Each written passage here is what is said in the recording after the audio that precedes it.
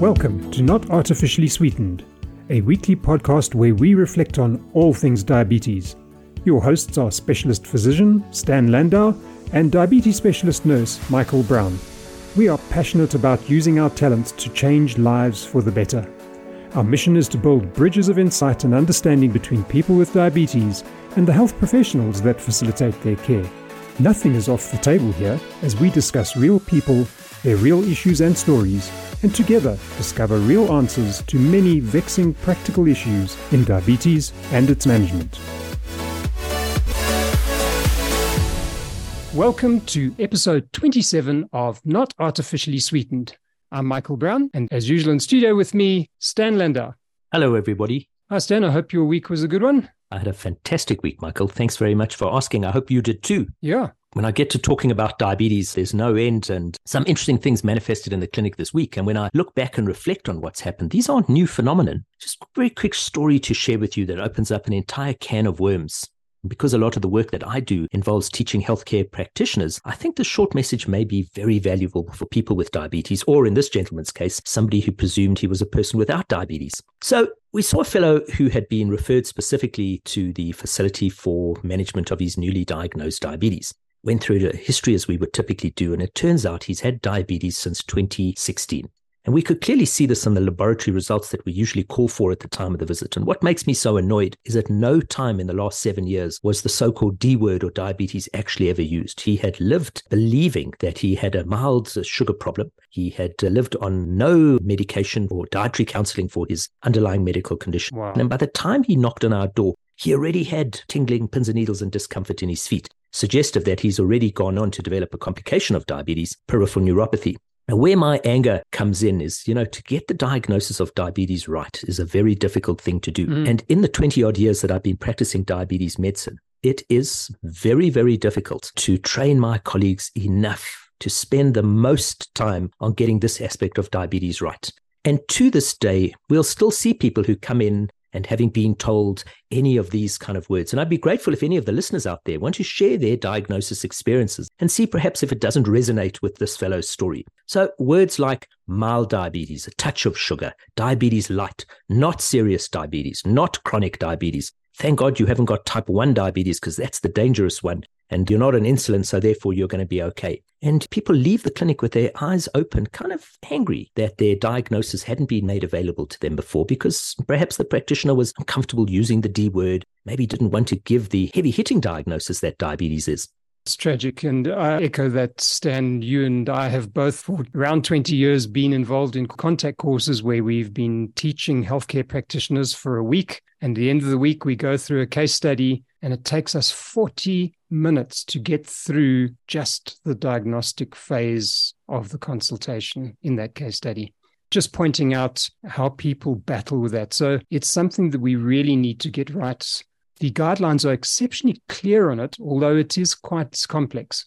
You're spot on. There will be a group of people who are not easily able to be identified as typically a person with type 1 diabetes or a person with type 2 diabetes. Correct. And the guidelines are indeed murky in that respect. Very frustrating for people with diabetes, want that closure. What kind of diabetes do I have, doc? And that's important. Mm-hmm. And that's something we cover in our foundation course. We offer a 30-hour foundation course in diabetes. It's all online, available 24/7, 365 days a year. If the diagnosis and management of diabetes is something that you battle with, please have a look at that course. We'll leave the link to our website in the show notes. So, Michael, to carry on this tale of this fellow who ultimately gets a constructed management plan proposed for the rollout of his diabetes, essentially we're managing complications at this point in time, which were needless because we know that if you intervene early enough in type 2 diabetes, not dissimilar to type 1 diabetes, we can arrest the harms that were perceived to be inevitable. So if you are a listener and opposed to a healthcare provider out there and you have had the term a touch of sugar, a little bit of diabetes, don't worry, it'll all be okay. That's when you need to advocate for your own health and well-being and kind of leave with certainty that this either is or isn't diabetes, because if it is, it needs appropriate management. There are certain targets and treatment protocols that ought to be followed to minimize the long-term complications. And for many people, it's a big diagnosis to receive. Often it's picked up coincidentally at life insurance checkups. We see a big swell of people having their diabetes diagnosed after World Diabetes Day when there's this groundswell of screening. And I think all too often it's played down, it's minimized, and it needn't be. And in fact, it shouldn't be. Correct. And as we've said before, and it bears reiteration, you cannot be mildly pregnant nor mildly dead. The same for diabetes. You either have diabetes or you don't have diabetes. You might, in fact, have that intermediate condition called intermediate hypoglycemia, either impaired fasting glucose or impaired glucose tolerance. Whatever it is, your doctor needs to clearly delineate you have normal blood glucose, intermediate hypoglycemia, or diabetes. If you are getting fluffy diagnoses like Stan has just talked about, maybe it's time to look for a doctor who understands diabetes clearly. And the other thing I'd like to bring up, Stan, is that the United Kingdom prospective diabetes study showed us that on diagnosis, that cohort had already had type 2 diabetes for up to 7 to 12 years before diagnosis. So even if we start treatment at diagnosis, we are already behind the bus. And so that makes it even more important for us to be very clear on diagnosis and that the risk starts in that intermediate hypoglycemic phase, especially for cardiovascular disease.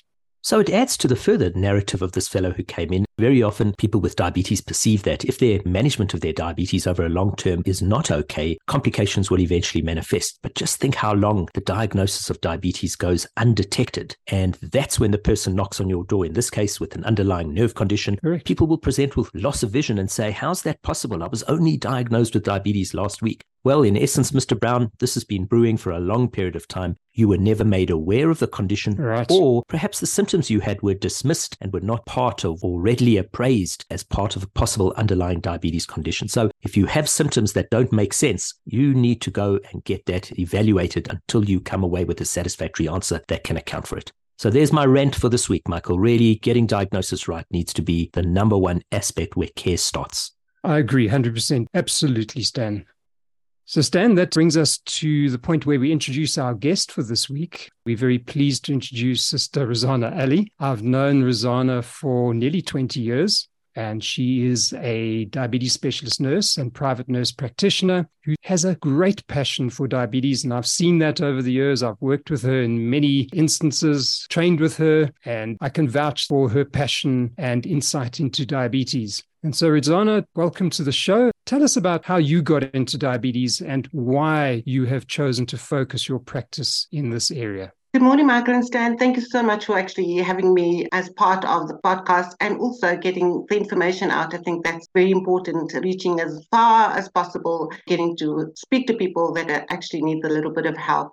So I qualified in 1991, and imagine I'm now being told that I've been qualified with fruit salad. The millennials don't see the extra part of the qualification. So all those extra things that I have on my shoulders is called fruit salad. So tell our listeners what the fruit salad stands for. Yes, so there's different bars on our shoulders that indicate different courses that we've done.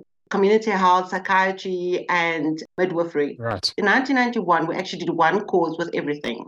Now everybody has to do something as separate, whatever they choose to do. I actually trained in Cape Town, came back home. My dad was ill. He had diabetes and he had acute kidney disease. Unfortunately, passed away a few years later. And then I did ICU. I worked in a trauma unit for a long time and I got bored being in trauma and decided to branch out, got into the corporate world. And the first company that I actually joined was a pharmaceutical company and they had diabetes-related products. So with that, I started doing education because obviously being in healthcare, we know that we're an advocate for people with any condition. The patient in front of us, we're an advocate for that person. So I started doing diabetes education and realized that my dad, as much as he was very well educated, he was doing all the wrong things. And because he did everything wrong, he had passed away at 59 years of age, didn't get a chance to actually enjoy his retirement. So I realized that we need more education. We need support. People needed support. That was very important. Yeah, and that's where the passion started. And more now, I've been doing advocacy work and I've been trying to get out there as much as possible, educating people, not only professionals, but also people who are living with diabetes. I'm impressed, Razana, how often we hear of families where there has been some sort of harm manifest from a chronic condition, whether it be heart disease, stroke, multiple sclerosis, or in this case, diabetes. That really ignites the underlying passion. And I have great admiration for nurses. We really don't recognize enough of that admiration that is due. I'm thrilled to have you here as well, because much like Michael, I've been in the diabetes care business for a long period of time and have worked closely with yourself as well. You said something interesting right at the beginning. You said that you left ICU, this kind of high-powered acute medicine, to work in a slower-paced, longer-term relationship component with chronic care. Just for the sake of our listeners who often go to a healthcare provider with the expectation of being fixed, I say in inverted commas, "Hello, doc, I've got a sore throat. What can you give me today?" Disappear, don't see them again for a long period of time. What was your experience, the difference between acute medicine and more chronic care? A profound difference. The most important part was that I could see the person going from where they are now to having a positive outcome and being able to support them going through the process. So in ICU, that is the acute phase. We don't see them once people have been discharged. And most importantly is that the support is needed, because again, you go into a doctor and you've had a tonsillitis, they don't see you again once the consultation has taken place. What about the support? You still need support. People need more support out there than just the acute phase of any condition. You also said you were bored with trauma and ICU. Tell us how diabetes is not boring. One would, from the outside, maybe think that diabetes would be relatively boring compared to those high-paced environments. Tell us what's so intellectually stimulating about diabetes care. Wow, it is people. People are different every day. Every different type of person that you meet all the time, that they've got interesting issues. We all have issues, we know that. However, everybody is different because it's theirs and belongs to them, and they have to try and get assistance to have that issue resolved. So every single day I learn. In ICU and in trauma, there's a little book and says you got to do this and that and that. Each procedure is done in a certain way. But with diabetes care, it's different. We see people differently, and you have to assist people in a different way all the time. So we also, in the beginning, we were used to that didactic way of doing things and just telling them, this is what needs to be done. These are the 10 points that you need to adhere to. Now, we've changed that. I've changed that. I take on a more personal approach to the person living with the diabetes. It's really different all the time. It's dynamic. I think this is a great teaching moment for people with diabetes out there who often have an expectation that the first and foremost person they need to see in the diabetes diagnosis and management component is the doctor. But we know from international guidelines, and we follow a variety of guidelines, particularly the American guidelines, tell us that you need a minimum of 10 hours of structured diabetes medical education in order to achieve outcomes that are meaningful. So the teaching moment here is for people with diabetes, whether you're newly diagnosed or somebody who cares for somebody with diabetes, the expectation is education first and foremost.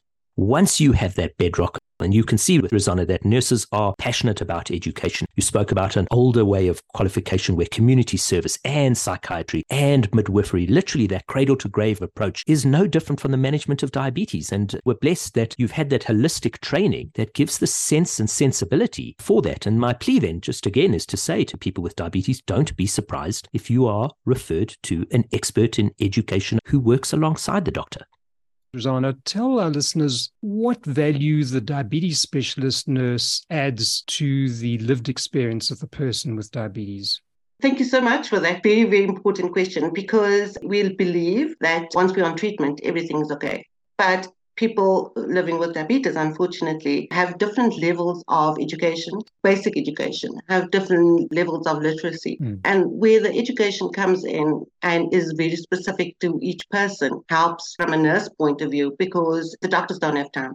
Doctors don't have time to spend getting to understand who this person really is and being able to assist them in that way. There's all these very expensive medication that's out there. You can buy a Rolls Royce, but if you don't know how to drive it, it's not going to help at all. And this is exactly what's happening. There's Rolls Royces out there, and we are not being able to steer the Rolls Royce in the right place right now. And when it comes to the education part, that's going to make a much bigger difference. You can see people smiling when they walk out of the consultation and saying, wow, I didn't know that. Wow, I didn't realize that. Wow, I've learned something about myself.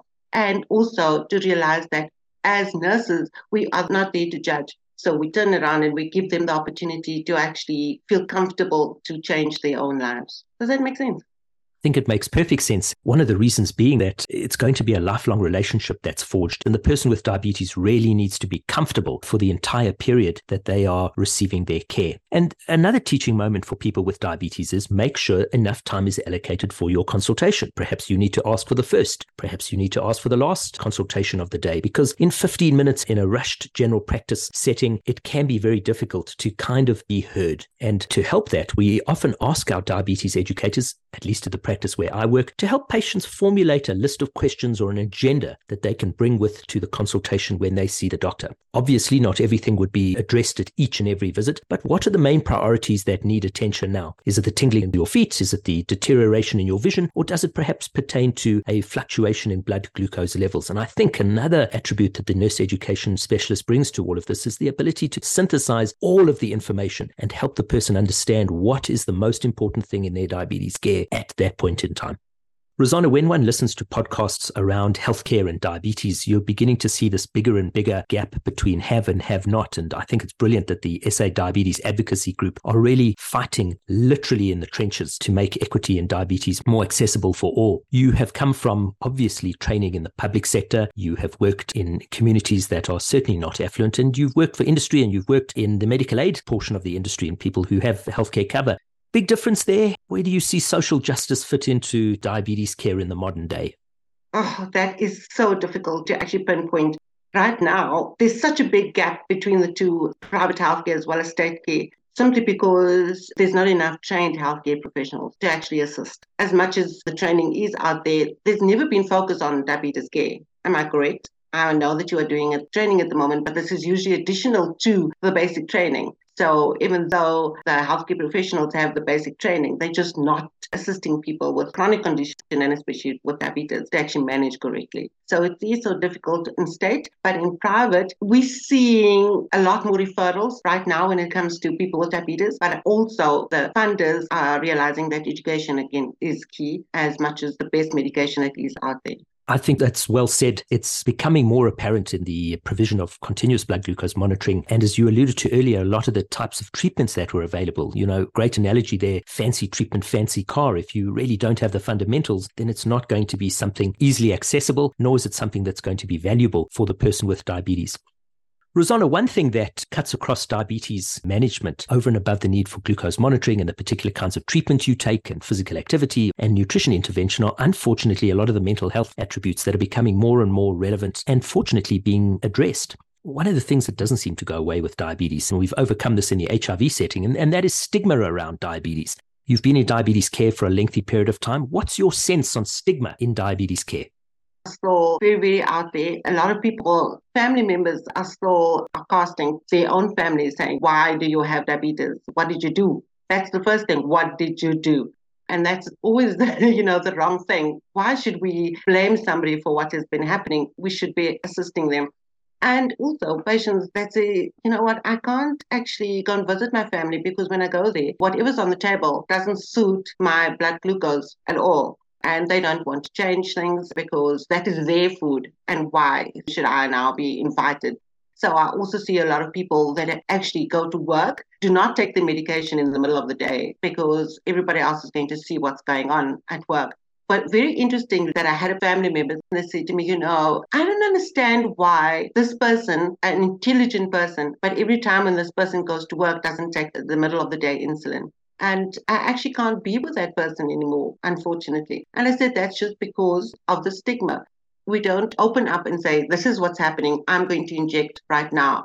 And that's the difficult part. The stigma is still very out there, including healthcare professionals, because sometimes when you get to the clinic, your blood glucose is high and they say, what did you eat? You're so fat. You shouldn't be taking this medication, or you shouldn't be eating this, or you shouldn't be doing that. So stigma is very big.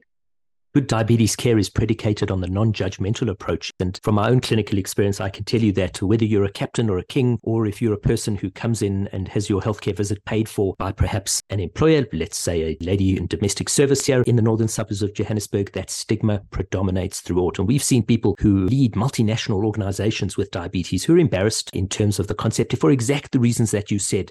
very often people with diabetes misunderstand that there is this assumed linear relationship between what you put in your mouth and your eventual development of diabetes. I think it's far more nuanced than that. We've learned about the impact on poor sleep as a risk factor for diabetes. We've learned about abnormalities in the bacteria in your colon, believe it or not, for risk factors with diabetes. So diabetes, we're talking about type 2 diabetes now, is a very complex condition in terms of cause and effect.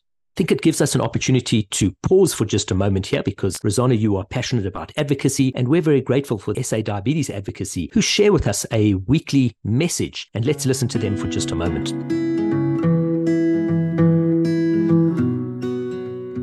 SA Diabetes Advocacy has a vision to ensure that there is always a seat at the table for those with lived experience of diabetes. There is a global movement towards inclusion of the lived experience at conferences where diabetes is being discussed. #nothing about us without us.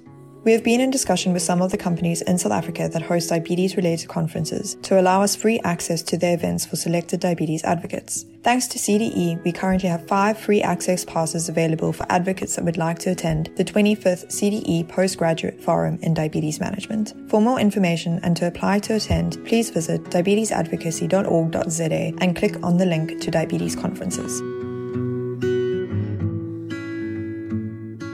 I think that was a great message, and I'm thrilled to be leading the educational training that will ultimately lead to this conference that we are hosting in the last few days of October here in Johannesburg.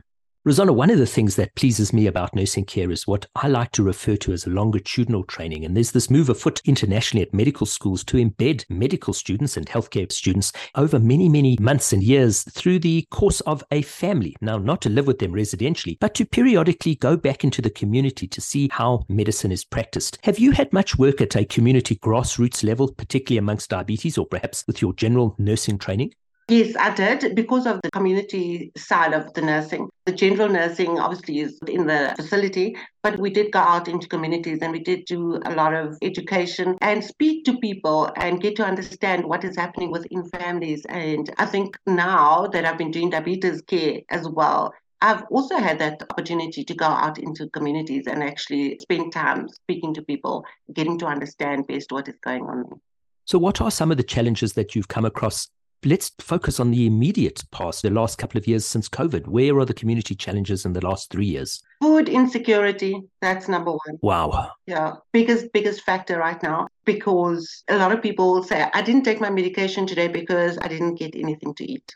And it's happening more and more and more now. I'm going to bring Michael Brown in to discuss this point further. But, when we interviewed Karen Morn and she spoke about the scenario that her and I had communicated about access to food. Michael, over the last couple of years, you and I have often chatted about the so-called San-Haynes study, very large nutrition study done in South Africa. And you've got a lot of background knowledge on that. And I wonder if you can bring up some of those nutrition aspects, because we presume that everybody with diabetes can eat the most perfect nutrition all the time. But there were some great insights from that study that I think are worth sharing. It's an intersection of food poverty and of cultural desires. So we know that 9 out of 10 South Africans desire to be fat, and that was the words they used in the study. Coupled with that is the food insecurity, where people shop basically on price ahead of anything else, ahead of nutritional quality, and that women were the primary purchasers of food. But if they don't have the money, then they don't have the access to better nutrition. So it points to 2 things. One, we've really got to look at empowering women to be able to make those choices, and then also to correct those areas of the economy that are not allowing people access to a livable wage. We have a lot of economic policies that are fundamentally against a thriving economy. And so we're really in a pretty much no-win situation at the moment. And that's tragic to hear what you're talking about at the coalface in the community. I think we have this perception through social media that all is good all the time. So I think if you're a person out there with diabetes in the current economic climate in South Africa and you are battling through payment of medical aid provision, or you are in the long hospital queue for the half of your day or more than half of your day and have had to take a day off and lose wages and catch 3 or 4 taxis at 4 a.m. and come back after dark, a great shout out to those people, because treating diabetes overall is a difficult condition to do. It requires a lot of focus. And if you're getting through the day and are battling through in that sense, then really kudos to you. to the family and the support that you have out there. And I think it needs to be recognized, because all too often for healthcare providers, I include myself in that, it's too easy to look at the numbers on a blood glucose tester and make a judgment call that your diabetes is good and your diabetes is bad. Everybody's got a story, and the reasons behind those numbers are perhaps where the nurse educator can really get inside the head of the person, the family, and the support structures to help us all understand better what's going on. And in addition to the specialist knowledge of the nurse, understanding those socioeconomic determinants of health is critical. So we must be able to marry our scientific and medical knowledge with actually what's happening at home, which in many instances makes it impossible for people to practice the self-care that is required.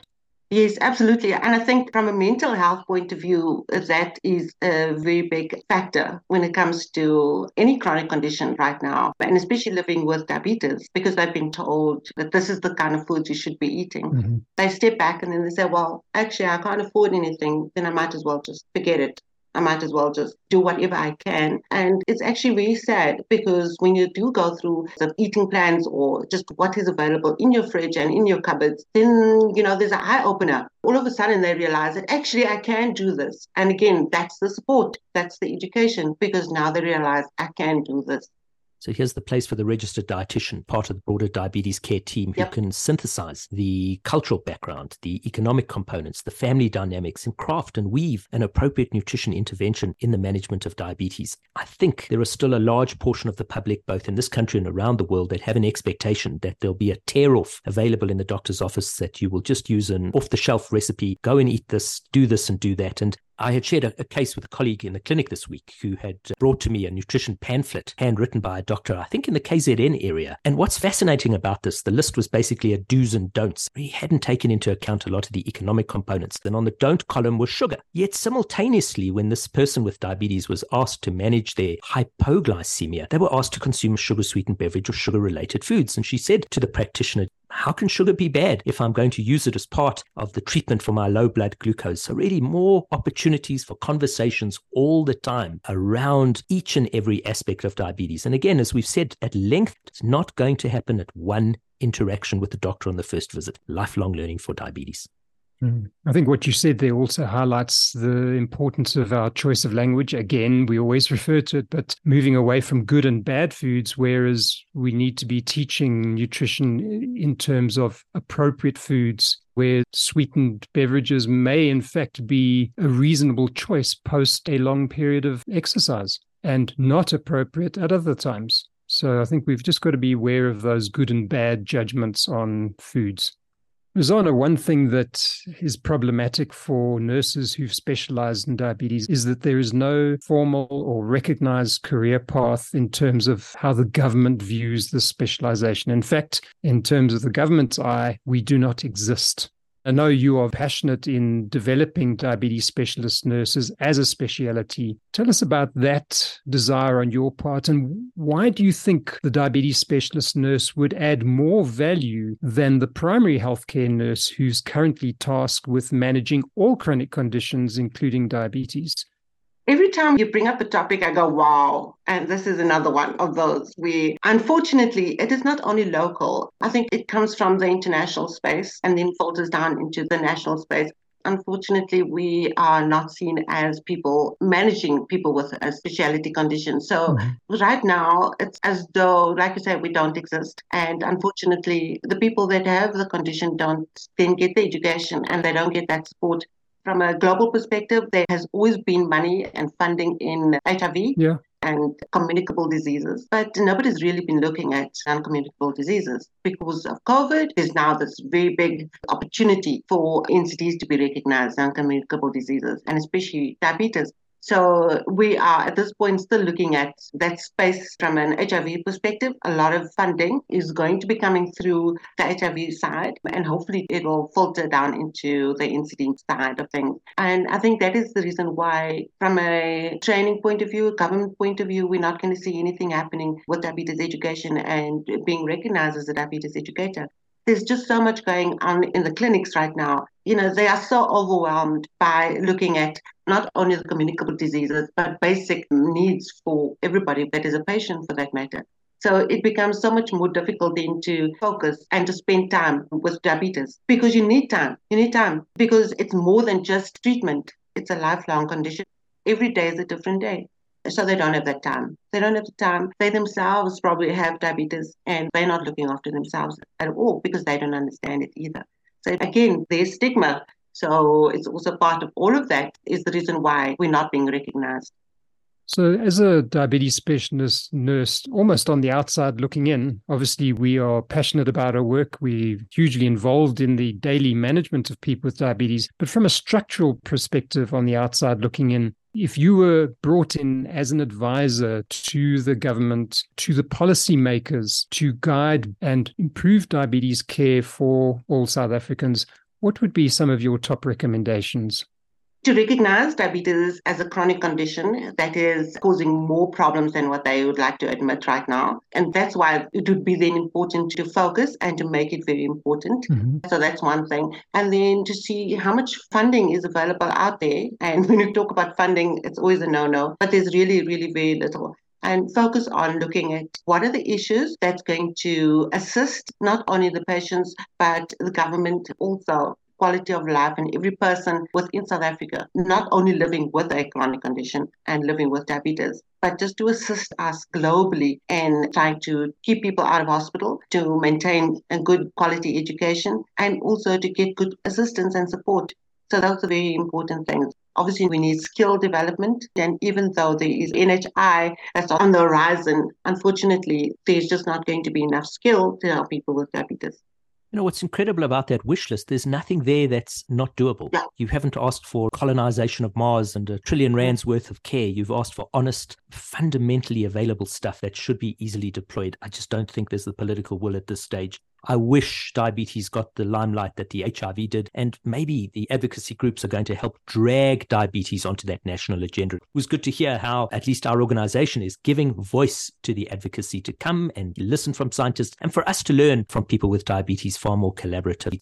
And this morning I thought of Prof and I thought, what is, his role, what he really wanted to achieve. And I just hope that where he is right now, that he can see that it's taken a long time for him, but we are getting there because we've learned from him. We've learned a lot, not only from an advocacy point of view, but we've learned and we are trying to make a difference. And Prof is the one person I've also learned a lot only from both of you, as well as other educators that have been out there, that has been around for so many years. And if I can mention, Esther, Buyawa, and Laurie, so many people out there, and we really just want to see a change. Before we actually kick the bucket, we want to see that change.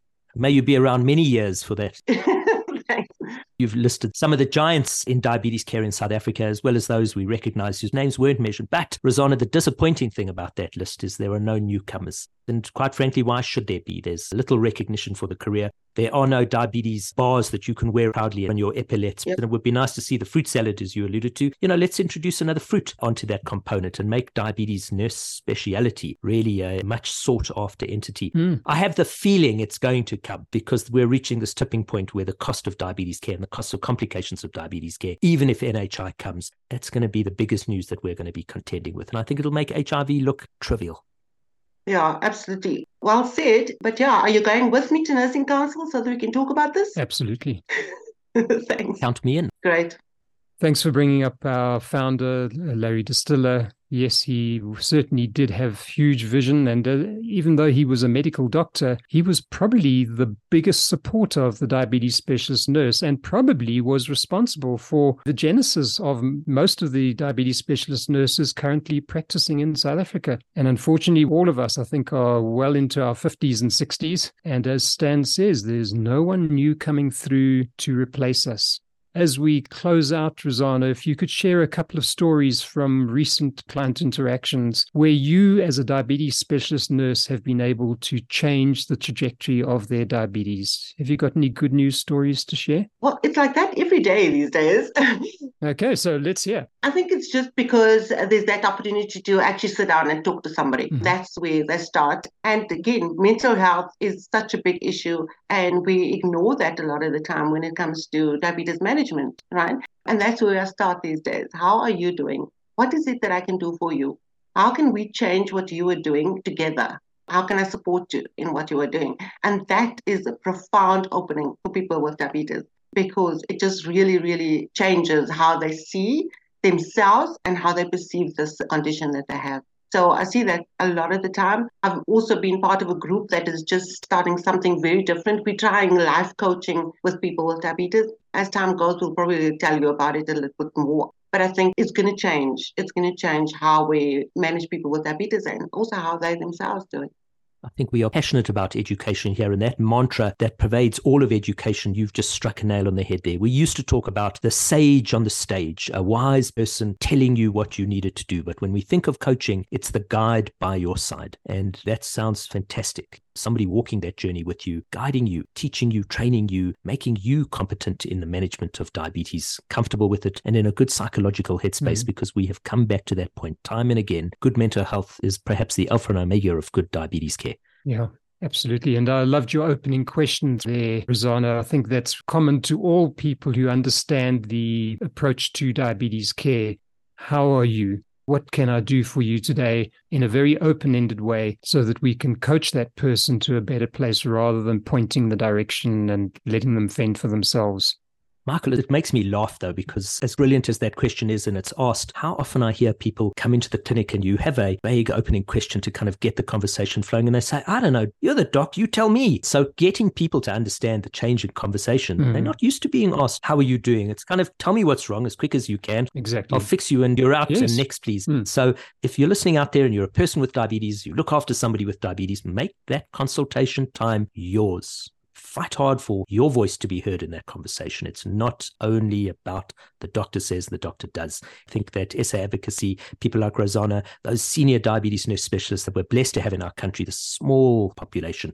National treasure, Michael, I've used that word before. Every time we've spoken about nursing care, I use the concept of national treasure, and yikes, I couldn't say it more loudly today. Thank you, Stan. Thank you.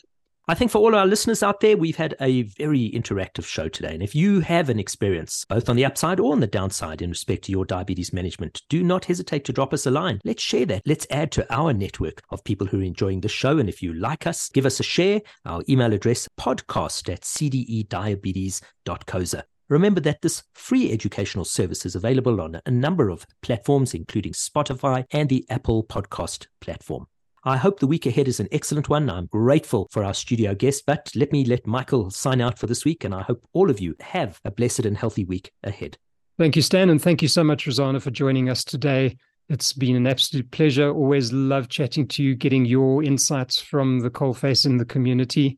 Thanks so much for being with us. Pleasure. I really appreciate you actually asking me to be part of this, and I enjoy our conversations as usual. Yeah, without you, without Stan, where would we be today? Thank you. You supporting us.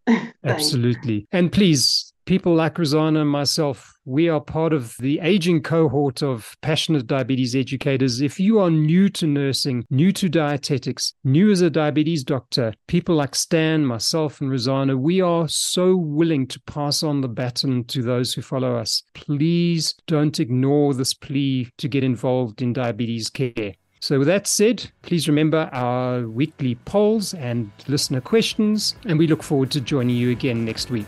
Over and out from us.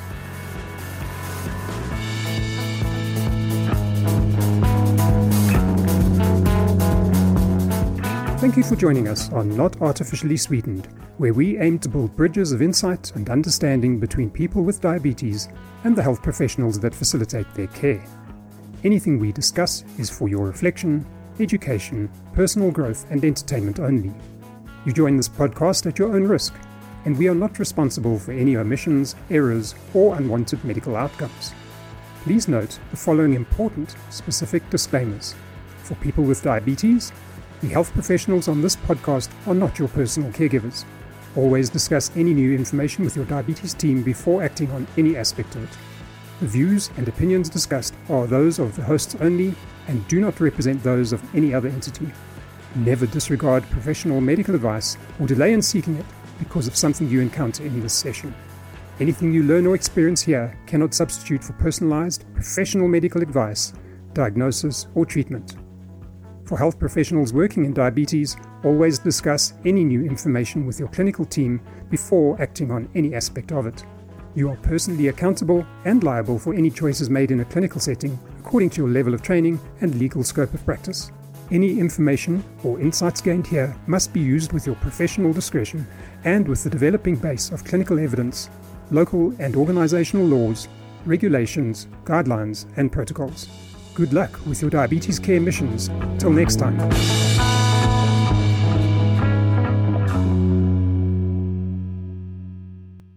And it's a wrap. Yay!